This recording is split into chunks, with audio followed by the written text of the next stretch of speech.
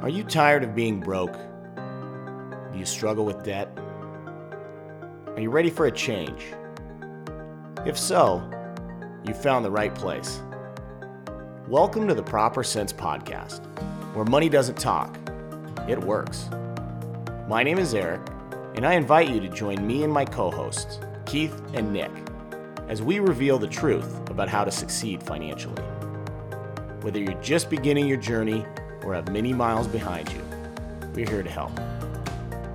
If you would like to follow or contact us, visit propersense.com.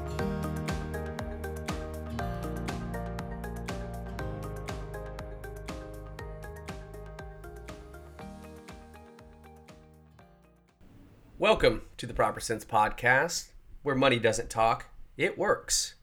I'm Keith, and I'm joined today with both my co-hosts, Nick and Eric. What's going on, fellas? What's up, Eric and Keith? What it do? I'm back, and we're back. Yeah, how was your time off last week, Nick? Did you get some relaxation in? It's a blessing and a curse. Humans don't want to carry around the work phone and the personal phone, so they're merged into one, which I was trying not to look at it, but each time there's a ping, you check your work email. So it's certainly a skill doing nothing and just being present. And, you know, we all have the rat race of life, chasing around kids and work and all that. And it really is tough to turn off. So that's something that I need to work on. But it certainly was nice being a stay-at-home dad and getting my girls from the bus stop and mowing the lawn and just hanging out with my wife. So it was time well spent. I think you hit it right on the head there, that the ability to do nothing is a skill in and of itself. One of the things that I started doing recently, and it's really dependent on what you do for work, whether you can get away with it, but I turned off the notification for emails on my phone. So that way I still check it periodically throughout the day, but instead of just being at its beck and call all day, I intentionally will sit down and check my emails. And it's kind of nice because it limits a lot of the pings that you're getting from your phone, but you know, it's very, very work dependent on whether you can do that or not. Well, and this whole thing with the cell phone attached to your hip, it's pretty new, right? Like I graduated from college in 2004. I think I got a cell phone in 2006. It was a POS. It didn't have it had a fraction of the functionality the phones have today. But you know, having a computer strapped to your side is still a human experiment, in my opinion, and it's changed our behavior. Some would argue for the worse. It's certainly done a lot of good things. I can work from anywhere, but at the same time, balancing being present with your family and looking another human in the eyes versus having your face buried into a screen is certainly a delicate balance that a lot of us struggle with. Yeah, that's a great point. I remember Keith and I's dad telling us years ago when the fax machine first came into work, and how much quicker you could get things done because things could get done in the same day versus having to mail things and you know, every time there's a change in a contract. And he talked about with cell phones, the idea, or at least everybody thought, was this is it. We're going to be able to get all this work done sitting from a beach, spending 4 hours a week getting it all done. But in true capitalism type society, what does it mean? It just means production needs to go up. Now you've got tools that can produce more and get you more efficient at things. So there's always going to be somebody that's going to work harder and use that tool to, and so then everybody has to play catch up. And technology doesn't ever seem to bring you more time. It just brings a larger requirement for more work. Yeah, Tim Ferriss with the 4-Hour Workweek, I think, addressed this before anybody was even realizing this was happening. And I kind of try to take that to heart, but it's difficult when you work for big corporations and things like that and feel like you got a responsibility towards your boss and to always be the guy that can respond to an email at 8 o'clock at night or whatever. Eric, I've noticed that you've got your notifications turned off, like when I'm talking to you in Slack or something, I can see that, and that works good. But for me, the problem is I'm the guy that keeps a clean phone, in that I don't like the red dots over my emails or the red dots over my text messages. And I've got however many emails that I have linked to my phone. I think the next step for me is probably a page out of the 4-Hour Workweek, is to just remove those altogether and chunk out my day and say, look, at 3:30 or at 9 a.m. and at 3:30 p.m. I hop in and I check these things. And that's more than good enough, and nobody will expect anything more from you. It's just personally that desire to pick up your phone and handle whatever it is, but that just creates anxiety, and as we're saying, isn't a good long-term plan for stability and actually getting things done and not being distracted.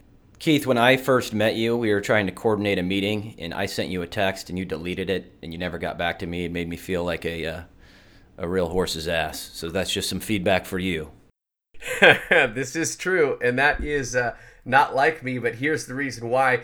Because when we first were getting to know each other, I hadn't saved your name in my phone yet, and so the priority of that text message in my mind fell to the bottom of all the other things that I had to do of the people that I recognized. So, and then eventually fell through the cracks. But I apologized to him for that, and it won't happen again. One of the biggest issues with text messages is that you can't mark them as unread. That's the technique I use in my email. So something comes in and I read it, but I don't want to deal with it right now. I can mark it as unread, leave it in my inbox, and I know it's still on my to-do list.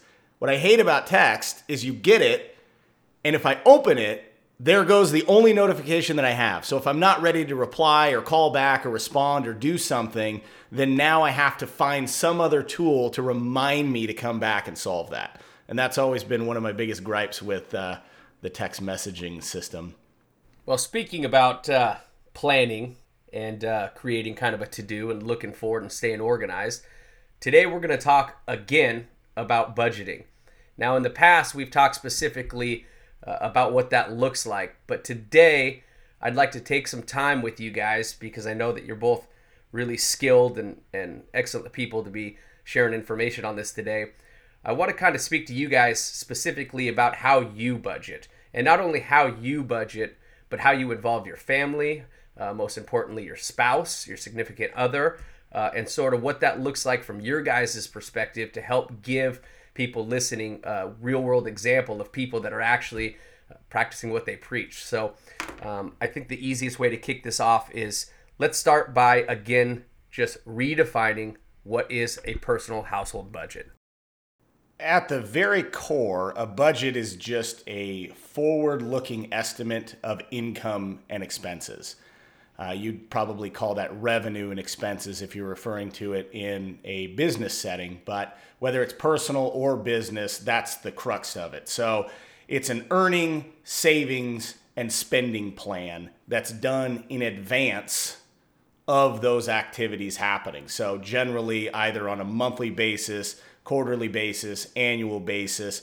The time frame doesn't really matter, but those are typically the most popular ones. But it's a plan for your money instead of trying to figure out where it went after the fact. And I would add to that, it's a plan for your money over a defined period of time, at which point you'll come back and revisit and replan. Is that something you'd agree with? Yeah, so the budgeting aspect typically starts prior to the time period. So for personal finances, you usually use a month. That makes the most sense. So you'd build the budget in advance, do the spending, the income's earned, you track it throughout the month, and then you would reconcile it at the end of the month. So then you would verify you had your estimates, and then you have your actuals, and then you know exactly what you spent in every category and how much is left over, how much you saved, all of that stuff. Yeah, and we'll get specifically into that. But before we do that, we talk a lot about budgeting, and now we're talking about your guys' budgets personally. So we must place some importance on this. Let's talk about why a budget is absolutely essential for everyone, regardless of their personal financial position, how much they make or don't, their spending relationships, why everyone, regardless of if they think they need one or not, absolutely needs a budget. So as we just said, a budget is a plan. So regardless of the topic, people that plan typically do better than people that do not. So that's true in college planning or college preparation. It's true in actual college. It's true in career planning. You know, somebody that just sort of goes through their career willy-nilly, taking opportunities as they pop up with no real direction. Yeah, they can be fine, and they can end up living a decent financial life with a reasonable career track. But people that are more planned out, they know where they want to get, they have the steps necessary to get there, and are targeted, usually have a better ability to achieve higher levels in that sort of career or in that sort of planning. So even at the most basic level, if you're going to go driving somewhere, whether it's somewhere new, whether it's somewhere you've been, you don't just hop in the car and start flipping a coin and taking lefts and rights. You're never going to get anywhere. You get a plan. You put it into Google. You print out a map if it's 2006 and you're using MapQuest, or you pull out a Rand McNally if it's 1995. Either way, you know where you're going, you have a plan, and that's how you get there. And then ultimately, a budget is the same thing as that in the financial realm, and the budget removes ambiguity. So instead of just wondering what you're spending in certain things, wondering what categories you're overspending in, the budget is what actually will not only tell you what you're doing, but also give you the tools to follow the path towards the categories that you want to be emphasizing and avoiding. Eric, I love this idea that you said of having a plan. Budgeting is essentially having a plan for your money, because that levels a playing field when we're talking about people of all different financial statures, right? Everybody should have a plan, has goals, things they want to accomplish. They may look different. It may be paying off debt. It may be saving for retirement. It may be getting your investments up and running and growing your assets. But regardless of it, you've got to have a plan for accomplishing that. And what you're saying is that this budget is the ticket for doing that. Absolutely. It's the foundational piece for any sort of long-term financial strategy. If you can achieve things without them, you're not going to die. That's one of my favorite phases when people, get all caught up in the analysis paralysis or whatever it is. Even if you don't budget, it's not like the negative side of not budgeting is you're just going to die one day. So you're still going to get through life. Things are going to continue to move forward. But the budget just provides the roadmap and the foundation for what can turn in ultimately to long-term wealth building and security in later age. And if that all wasn't enough to convince you, think about it this way. Every successful business runs a budget, multiple budgets on projects individually, as an organization as a whole. For instance, I work some in the real estate development industry sector, and our mantra is schedule, scope, and budget. Now, working for a company that's doing $900 million worth of projects, none of these get successful. Nobody gets rich if we're not sticking to a budget and following through with it. So if it's important at that level, you can be damn sure it's going to be important at the household level. Eric and Nick, talk to me about what happened in your life that made you decide, or maybe forced you to learn to budget and actually start doing it. So I didn't have a starting point. I had zero context for what my financial house was doing. I was spewing money on the weekends. I'd worked for 5 or 6 years and had nothing to show for it. So for me, I was wandering blind through the woods, and I just wanted to know where I was at. And I think that's half of the battle. Knowing where you're at is how you make progress. So essentially, I was just sick of being broke and not knowing where my money was going. And I think that's huge, Nick, right? Because the first stages of creating a budget isn't necessarily that you become a master at it and take complete control of your finances. But I think that first step that you're talking about, just figuring out where the heck you're at today, will do exponentially great things for you as you continue to put your portfolios and matters in order. Yeah, exactly. And my experience was not that far removed from Nick's. We graduated college, my then girlfriend, now wife, and we were just wandering aimlessly, living in Los Angeles, spending every dime that we had and a bit of credit we were able to get a hold of. We spent that as well. And so one day, the merry-go-round stopped. We ran out of money. There was no more credit. The minimum payments on everything we owed, plus our living expenses, started to eclipse what we made. And then we were talking about getting married, and it just kind of came to a head in the road, and we had to make a decision. How are we going to pay for the wedding that we've talked about for 3 years if we can't even save a dime outside of paying our credit card debt and paying for our basic necessities? So we just ran into a wall and then started to explore how do we get out of this, and that's where we started to come across personal finance literature, read about budgeting, and that was the first step, is just getting a clear and concise view of what we were doing and how we were spending our money. What happened in my life that made me decide to start budgeting was actually watching Eric, who, for those of you who don't know, is my older brother. So I was some years behind him, coming out of college, watching him get his affairs in order, having a couple beers with him and listening to him talk about the freedom that comes with understanding where your assets and things are going. So that was kind of the kick in the butt that brought me into the financial budgeting world. Nick, how long ago did you start budgeting? That actually segues nicely into what I was going to chime in with, Keith. So a lot of my decision to start the budgeting process just came from being a mature adult.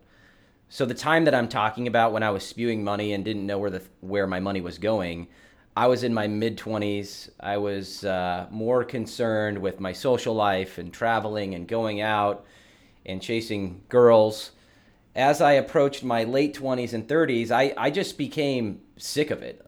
Like, I wanted to own a house. I was sick of renting with roommates. I was sick of the frat-tastic lifestyle. So a lot of it just comes with being a grown man, a grown person, and getting fed up with not knowing where your money was going. So a lot of it was just natural.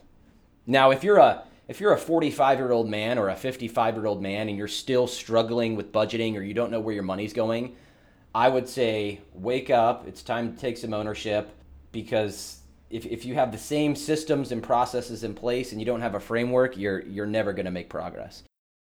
The definition of insanity, right? Doing the same thing over and over again and expecting a different result.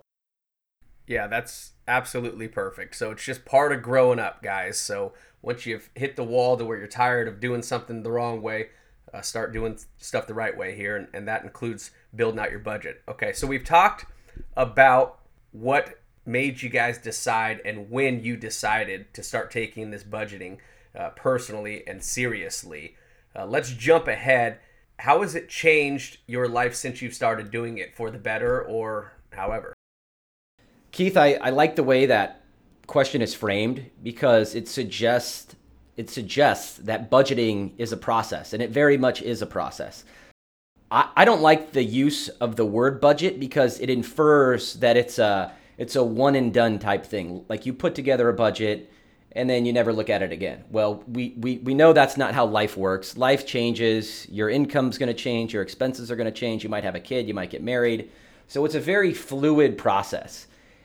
And for me, my budget is a working document that is a system or a framework for how I make my money decisions. For me too, how it's, I guess, changed my life, I'm going to reference Eric here in the growing of the financial muscles. And what I mean by that, I like to go to the gym and exercise and keep an eye on my health and my weight and things like that. But I am not the person that's measuring out calories or counting proteins versus carbs. That's all just kind of been understood in my mind, watching my body change as I do certain things. And so I can make decisions on whether I'm going to eat that whole pizza tonight just based on kind of understanding what the last week looked like for me. And I kind of think about that the same with my budgeting. It gives me a framework and an understanding of my propensities. And it also gives me an idea, just knowing innately, just through feeling, what my month has been like, right? For instance, this week with my daughter's birthday and the multiple parties and the spending got out of control, you know, I feel that and understand that and know that I need to be cognitive of that in all of the financial decisions that I make for the remainder of this month moving forward. Yeah, that's a good point. It is a financial muscle that you build up over time.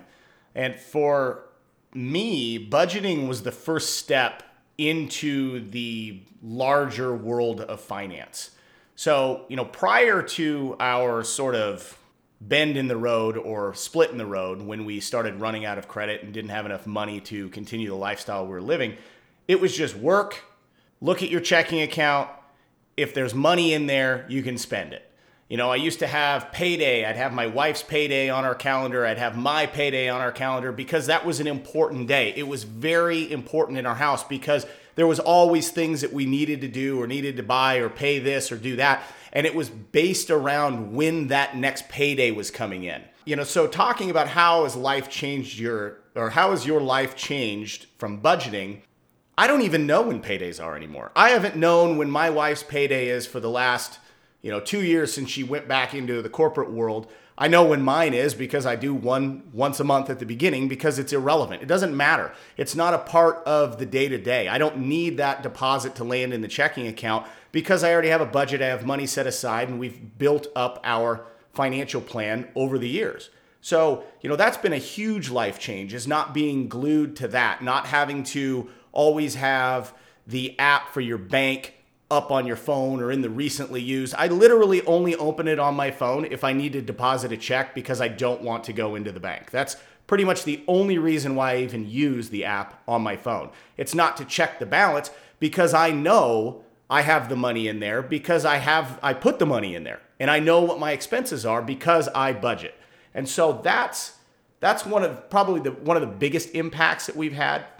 The other thing is you start to understand your life costs. You really start to understand what your priorities are. So we might think our priorities are this, but our spending shows that it's this. We might think our priority is fitness and, spending time with the kids and doing that, but then you look at your budget and you realize, well, I spent $1,500 in restaurants last month. So my priority is obviously going out to dinner and having drinks with friends and those sort of things. So it really just gives you that picture of how your life fits together, and the budget gives you the ability to actually make decisions up front about how you want it to go rather than just wondering where it went at the end. It sounds like you're saying budgeting systematized that huge part of your life. And then, Eric, I wanted to ask you, too, about something you said. When was the last time you walked into a brick and mortar bank, and how did it make you feel? The only experience I have with a brick and mortar is going to the local Wells Fargo to use the ATM outside. That's the only reason why I've been to a bank in probably 6 years. Fun fact, I worked at Wells Fargo for about 9 months when I lived in Los Angeles at the busiest branch in the entire company, and it was a nightmare. I thought I was just getting on to my personal finance revolution, and I was really interested in budgeting, and I had really started to get my footing in that whole space, and thought that I was going to be a banker to sit and help people with their money. That's how naive I was. I literally thought the banker's job was to help people with their money. The truth is, for anyone out there that doesn't know this, is you are a hardcore salesman trying to sell them financial products, and you are not only graded by the day, you are graded by the hour. Our manager would come around with a clipboard asking how many solutions we had sold in the last hour because we had daily and hourly goals. It sucked.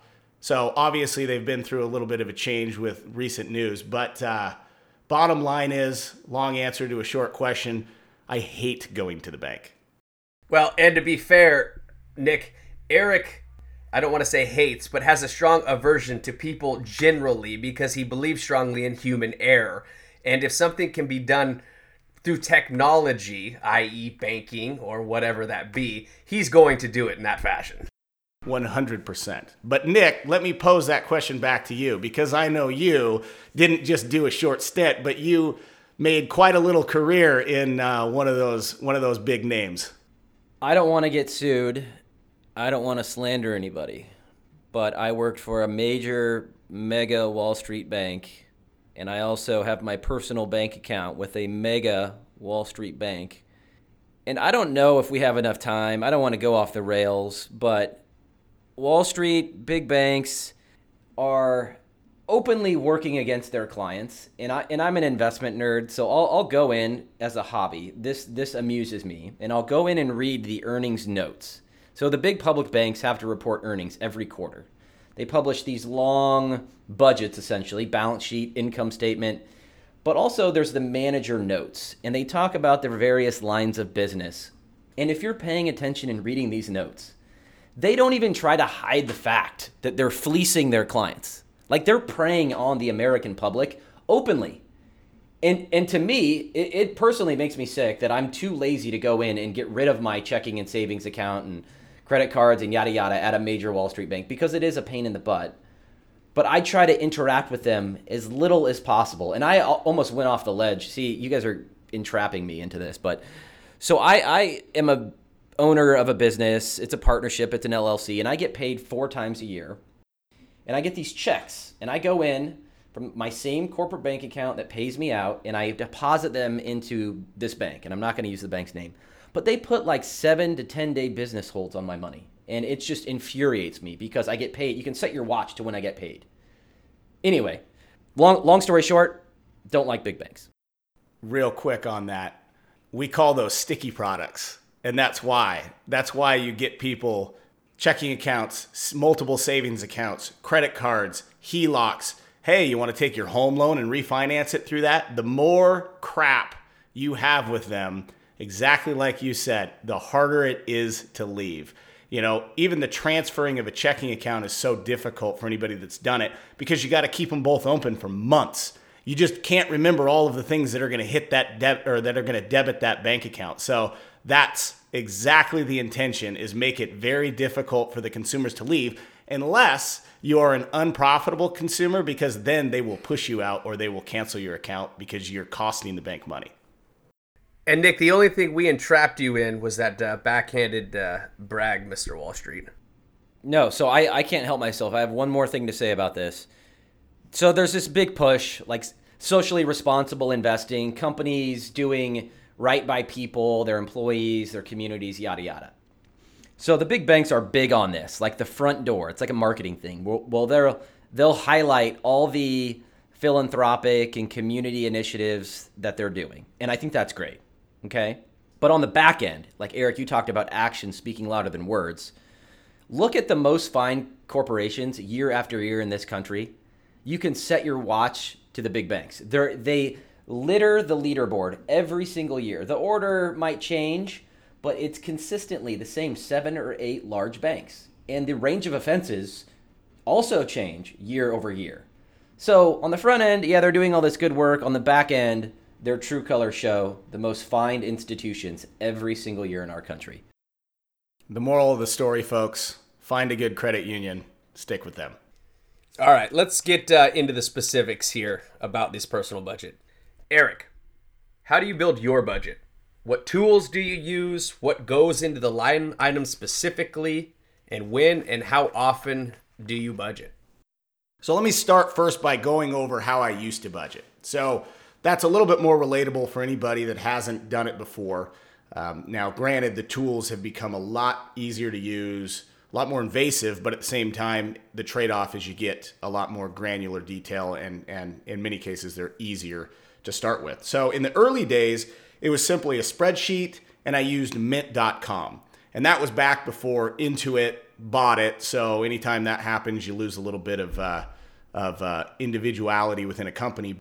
Either way, it still functions in a very similar way as it did.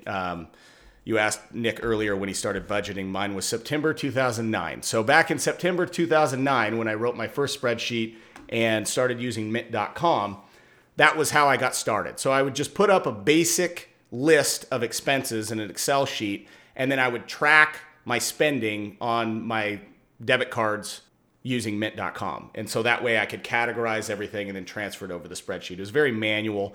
I had targeted savings accounts. So I had, back then, I think it was ING before it became Capital One 360. So I had 10 or 11 different savings accounts with them. One marked Christmas, one marked, vacation this summer, whatever it was. So any savings goals I had, I would do that. So that was the beginning. And things have evolved, and they've gotten a lot simpler over the time because I believe in simplicity. I think that simplicity over complexity will typically win out in the long run unless you're somebody that just loves getting into the weeds. For most people, complex is a friction point, and it makes it difficult to continue. So by doing it as simple as possible, your long-term results will typically end up being better. So now I use a service called You Need a Budget, YNAB, Y-N-A-B. And I use it for everything. So I build my budget in that. I track all my expenses in that. It transfers over directly. So where I used to have to transfer it from spreadsheet over to, or from Mint over to spreadsheet, I can do it all within that program. This isn't necessarily a plug for YNAB, but I've been using it for about 6 years now, and I've been very happy with the service. Those are the tools. That's the basic setup. I go down every single month. I sit down. and I take last month's categories, I take last month's budget, roll it over, and then go down line by line. So I start with savings. I put my savings at the top. So whatever I want to save, so Christmas, we save every month for Christmas. Birthdays, we save every month for birthdays. Travel, we pay our insurance annually, so we have to track that. We break out the total cost by month, and we save that much per month, and then at the end of the year, we pay the insurance premiums. Then we go down to our fixed costs, so our mortgage, our internet costs, anything that's fixed and stays the same every single month. And then finally, down at the bottom, we have our variable expenses, which is groceries, gas, expendable, miscellaneous. And then as every transaction comes through, you just tag it with the category right in the software, and then it automatically comes out of the bucket. So if I give groceries $800 for the month, and then I go to the store and spend $150, all I do is tag that category or tag that transaction with that category, and it automatically removes $150 from the grocery budget. Very simple. You can do it in a couple minutes a week. Yeah, that sounds like a robust and simple to use model that I think people should be paying attention to. Inversely, I do, at a fault, probably do it a little bit more manually. In the real estate development industry, which I'm partially got a leg in, I live in Excel and just always have. And the industry's gone to more advanced platforms like Argus and things like that. But for simplicity's sake and the ability to kind of customize the pro formas and the underwriting that we do, I've just found Excel to kind of be it for me, and I'm kind of an Excel guru in that regard. So if you're more comfortable in that, you can do it the manual way that Eric used to do it. You know, all of my income coming in is pretty automated already into savings accounts, into 401ks, IRAs, and then of course I just dollar cost average as I can into my investment accounts at regular periods of time throughout the year. And so that really leaves paying attention to the expenses. And for me, the biggest part of my budgeting is sort of the retroactive, looking back at the end of the month of what I did versus what I thought or had projected that I was going to do, learn, and I remodify that in my Excel budget. And again, it's a little more manual, but I find it as a tool, which we'll talk about a little bit later when we discuss our spouses. It's clear to sit down my spouse, who maybe isn't paying as close attention to this, and sort of rebuild the budget while looking at the previous budget. It sort of is a way for me to catch her up on what we're doing. Again, a much more manual process, and there are probably some better ways to do it, but that's just what's been working for me. How about you, Nick? What do you guys got going on over in your household? So a few things. One, I like Eric's mantra of simple beats complex. I try to incorporate that in my whole life, not just my budget, but I think that's very impactful. And then also on the budget front, in addition to simple beats complex, done is better than perfect. So my budget is not down to the item. It's not down to the cent. My situation, just for some context, I get paid four times a year. So I'm not a W-2 employee. My income, I wouldn't say it's random, but it does change. I have to pay quarterly taxes. So things are a little bit different, but I too use Excel. And I keep my budget in the form of an income statement and balance sheet. So I have multiple tabs in my Excel spreadsheet. And again, I'm a fixed guy, so I have my fixed expenses, so my mortgage, my insurance, my daughter's preschool, and then I'll budget out a variable portion for activities for the kids. I play golf, so I'll budget for that. And then I also include my IRA savings, so I max out my IRA for me and my wife every year, and my 401k. So I actually include that on the expense side. That's more of a trick for myself. It's not really an expense, but I like to include it as such because I want to bake it into my routine or bake it into my budget. I update the numbers once every month, and usually the income statement or my budget doesn't really change, but I've grown fond of updating my balance sheet, which is probably a different conversation. But as your investment balances grow, as your savings grow, as you pay down debt, your entire net worth is going to grow.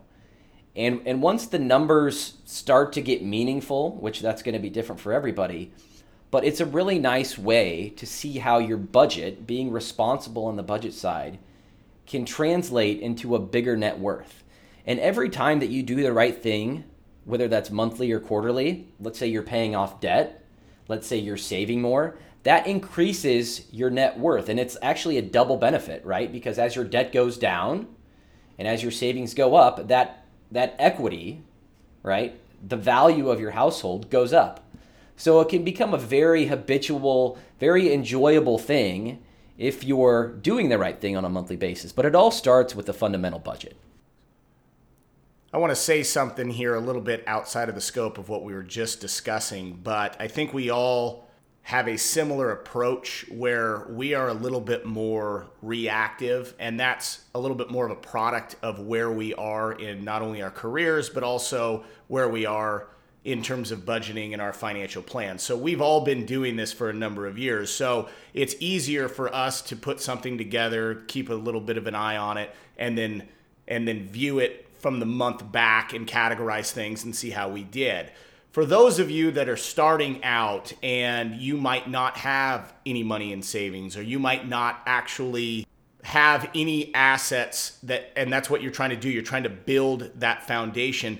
The budget isn't, or it shouldn't be, a reactive thing. It should be a proactive thing. So the way you do it is you would build your budget for the month, and then your decisions on what to spend money on should be used through the view of the budget. So if you set $200 aside for dining out for the month, you don't just go through the month and then see if you hit your target. You actually refer to your budget to see if you have money left in your dining out budget before you go out. So if somebody says, hey, next Friday we're thinking about getting together and we want to go grab drinks after work, if you're still in the foundational process of building that, you need to look at your budget. You need an updated budget. You need transactions that are classified. So that way you know if you have money left. Because if you start overspending your category or overspending multiple categories, there's only one place for that money to come. That comes off credit cards, because you don't have the money to actually spend. So that's one of the things I like about YNAB, is the system is actually designed to not let you spend money that you don't have in a bucket. I mean, obviously you still can, but that's something to remember, that there's proactive versus reactive, and being proactive is especially important in the beginning, because you need to look through the lens of your budget before you make purchases. And that's, I think, an important distinction that can be lost when the three of us are sitting around talking about doing it from a retro perspective. Yes, I think that's extremely important. Right at the base of it, building a budget is you telling you and your money where to go. And if you tell it to go somewhere and then use it somewhere else, well, where are those dollars going to come from? And that foundationally is the entire point of creating this budget. So I'm really glad that you brought that up, because you really need to hit that home. So then, Eric, tell me, if that's the case and something happens, life happens, we've talked about emergency funds and things like that, and this might be a difficult question to articulate, but what do you do when something does change mid-month, or you do over-prioritize that dinner that your wife just will not let you will not let you get out of, but your budget is capped? Yeah, I think it's a great question, because it happens all the time. The best budget is never, ever, ever going to plan out. A budget is definitely a framework and a plan, but nothing ever goes according to plan. You're talking about, even on a monthly basis, you're talking about 30 days that you're going to stick exactly to these numbers? Probably not. So, for example, a simple example, let's say you've got two different buckets or categories in your budget. One is a vacation you're saving for, and you guys are managing to put aside $300 a month, and once it gets to a certain point, then you're going to book your vacation because you're a responsible adult and you don't buy things with money you don't have. And then you have $200 set aside for dining out. Well, you have that night that just doesn't end. You keep going out. You guys go to another bar, or you go out with some more friends, or whatever the situation is, and you blow that budget up. So instead of spending $200, you now reconcile your budget mid-month and you realize that you've already spent $400 in the dining out category. Well, you look through your budget. Where can that money come from? Well, if everything else is earmarked and is going to be spent, and the only thing left over that you've got is that $200 you were setting aside for your vacation, well, guess what? Your vacation just got pushed back by another month. So the point is, every dollar has to come from somewhere, and the idea is to avoid putting it on credit cards, because you think somehow you're magically going to write a check for your credit card balance in the future, because you're not. So the bottom line is money has to come from somewhere. If you overspend in this category, you got to take it from somewhere else. Yeah, thank you for that clarification. It actually segues into something else that I want to talk about here. Eric, you mentioned human beings being sort of reactive, whether it's just naturally or however, when it comes to personal finance. And so sort of what you were just touching upon, when you guys do budget forward at the beginning of the month, obviously you look back, as we're talking about it, the previous month, and there must be some learning that must come from it, some iterating that happens over time. So I would imagine that a budget is an iterative, ongoing process, both as you look back at your spending habits and also potentially as income coming in changes and things like that. Absolutely. When you first start budgeting, you're going to be way off. You probably have no idea how much you spend at the grocery store unless you go back 3 or 4 months, categorize it, average it out. You just won't. So you're really shooting from the hip when you first start budgeting. You start pulling reasonable guesses the best you can, and then you modify as you go forward. So you can modify mid-month. You realize, oh, everybody thinks that they spend $400 or $500 on groceries for a family of 4 or more. You don't. You spend probably closer to $1,000. It's just one of those categories that every time you're coming home from work and you swing by and you spend $40, or then you do the big shop, you spend $200. It just nickels and dimes you all month long, and most people only think about the big expenses. So what happens is your first month, you're going to suck. The second month, you're going to suck a little less. The third month, you're going to start to see patterns. And then as that continues, you're going to get better and better and better. And eventually, because we're all creatures of habit, most of the things we do are repetitive with a few outliers here and there. Eventually, you go from spending an hour or two trying to organize your budget at the beginning of the month to maybe spending 10 minutes. I mean, I've been budgeting for 13 years now, and I've done it every single month. And I probably don't spend more than 5 or 10 minutes actually establishing the next month's budget because it's almost identical to the last month's budget. My numbers are pretty dialed in. Sometimes we go over, sometimes we're under in certain categories. But over time, you develop patterns, and you're exactly right. It becomes iterative of your previous budgets, and it gets easier and easier and easier and easier. Yeah, and Eric, an example of that specifically to groceries and iterating your budget, mine has been pretty automated and standardized month to month until relatively recently in this COVID landscape, specifically to groceries, when all of a sudden everything was getting ordered to our house through these platforms that are delivering it, to include becoming way too comfortable with the food deliveries from restaurants, right? We've all been hunkered down and things had to change, and that's fine, but we had to go back and look at our budget and realize that we are way outpacing what we had previously been spending on groceries and eating, just because we are eating out but in, having it delivered and paying a premium on it, as well as having all of our groceries at a premium that's baked in, aside from the annual fees that you think that they're only charging. You know, we can get into that. But that is an example of saying, okay, this is the new reality for however long it's going to be, and how are we going to fund that line item, and from where are we going to fund it? And that's exactly what a budget does. It shows you what you're doing. I said we're creatures of habit and it gets sort of repetitive, but we also evolve over time. Or, like the example you're using here with COVID, you have something like the DoorDash and the Grubhub. Well, not only do you start doing it more frequently, and I know we all kind of think, well, it's cheaper than going out, but actually take a look at your next Grubhub bill. It's probably going to be comparable with the delivery fees. Most of the restaurants charge more for the food. You know, there's a whole step or added layer to it, not to mention the convenience factor, which makes you do it more. So it's likely that a lot of people's spending habits on food, just like yours, has changed dramatically in the last 12 months. And most of them don't even realize it and are just wondering, you know, where that money's going or why all of a sudden their credit card bills are piling up, because they're not actually tracking it. So they have no data that shows them what's happening. Nick, do you enjoy budgeting? I can't say that I enjoy it. It's not like I get off work on a Friday night and crack a beer and look forward to budgeting, but I invert that question and I enjoy not being broke.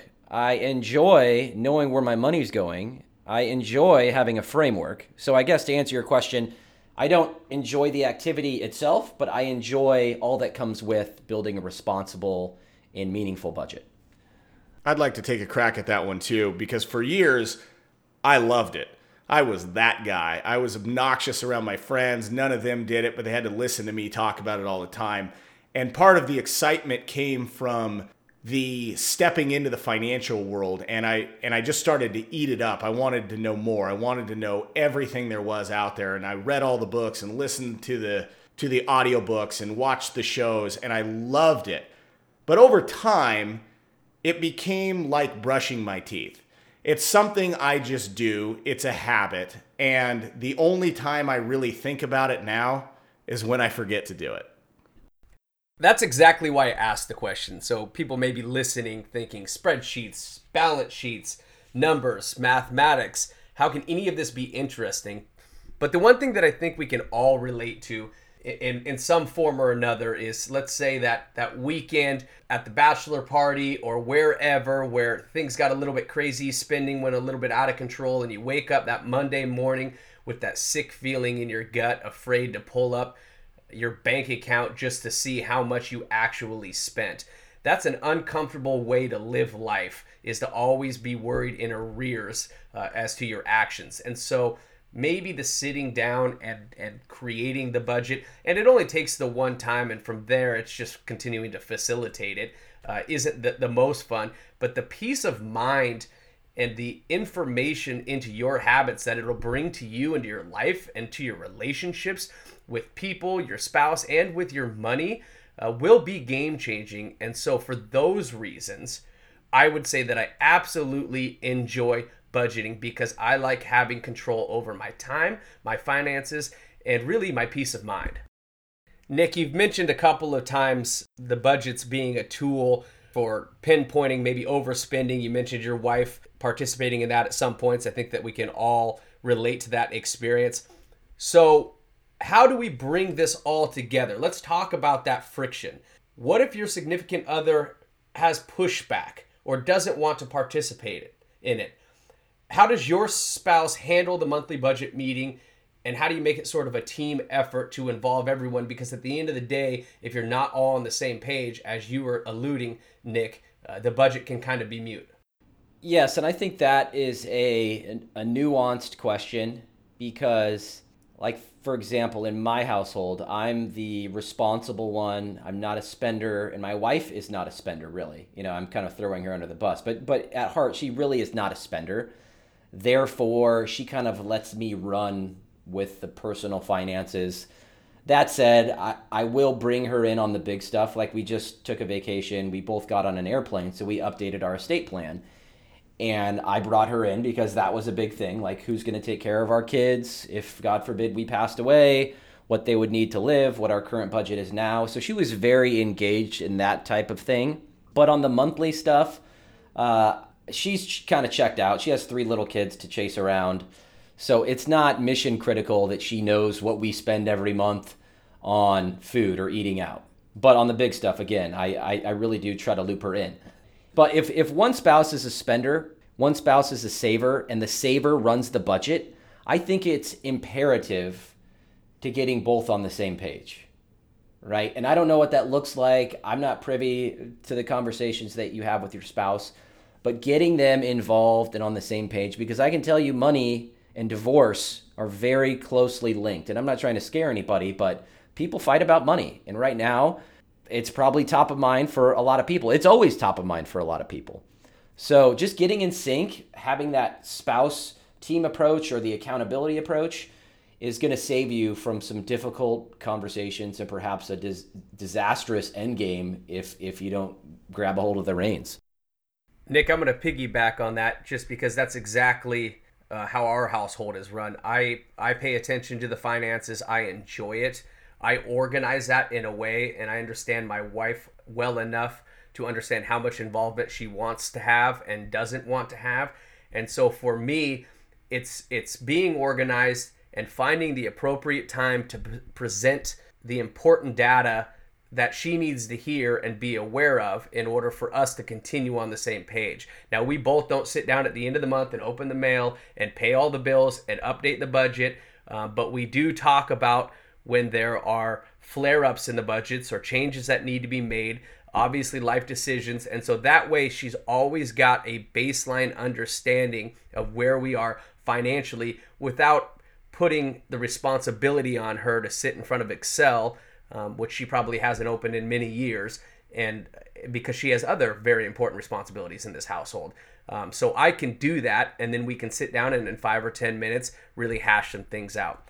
Eric, same question to you. How do you guys handle it in your household there? I think you've got a little bit of a different approach. So yeah, for years we did it together. I was usually the one that did the base math and put together the spreadsheets, and then we would come together and review, especially in the beginning when we were trying to get out of debt and we were trying to build that financial foundation. We were very close in the whole process. So we would frequently update our transactions at least on a weekly basis, keep our buckets or categories up to date, and then we would use that budget as a guide. So if we wanted to go out on Friday with friends for drinks or something like that, we would make sure we had money in that category. Otherwise, we would ultimately pull it from somewhere else and put it in there to do that. And so it was a real team effort.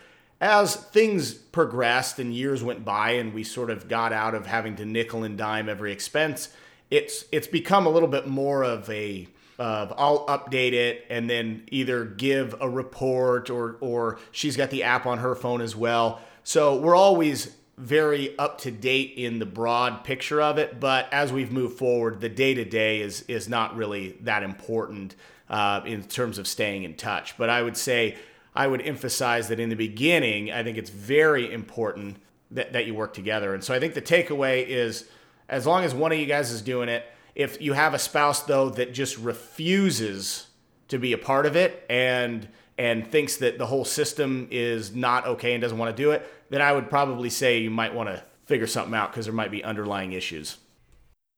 All right, let's wrap this up and get some final thoughts on budgets here. We've talked about how important they are. We've alluded to the fact that they can be extremely simple and highly effective. And the biggest businesses, most successful businesses in the world use them routinely. And yet most people don't use them, and many people probably listening now won't build one. What do we say to those people? I'd say it's time to be a grown-up. I would say for those that are just looking for an overarching view of a budget, I'd say simple beats complex. Done is better than perfect. You can make it personal. What works for Keith, what works for Eric might not work for you. Get your spouse involved. It's certainly a team approach. And it's hard to make progress, guys. It's hard to change if you don't know where you're currently at. So a budget is a framework for making future decisions. It's like eating vegetables. Sure, you can make it a long time without them, but eventually it's going to catch up to you. So if you make way more than you spend and you're naturally someone that does that and you can save 20, 30% or more continuously for years on end, then fine. It's not going to hurt you. It's probably going to help you, but it's not going to be that necessary for you to do that. But for the rest of you, if you're literally in a position right now that you want to get out of debt, you want to save more money, you just are constantly feel like you're struggling with money, or you feel like you make enough but you don't have enough, what are you doing? Your way is not working, clearly. So try it this way. The worst thing that's going to happen is you're going to learn something and then you're going to go back to what you were doing anyways. But the truth of the matter is, successful businesses, successful households, successful everything as it pertains to money, the vast majority of them at the foundation have some form of a budget. There you go, folks. We all budget, and you should too. Start building one now. Join us on the next Proper Sense podcast. And as always, guys, check us out at propersense.com.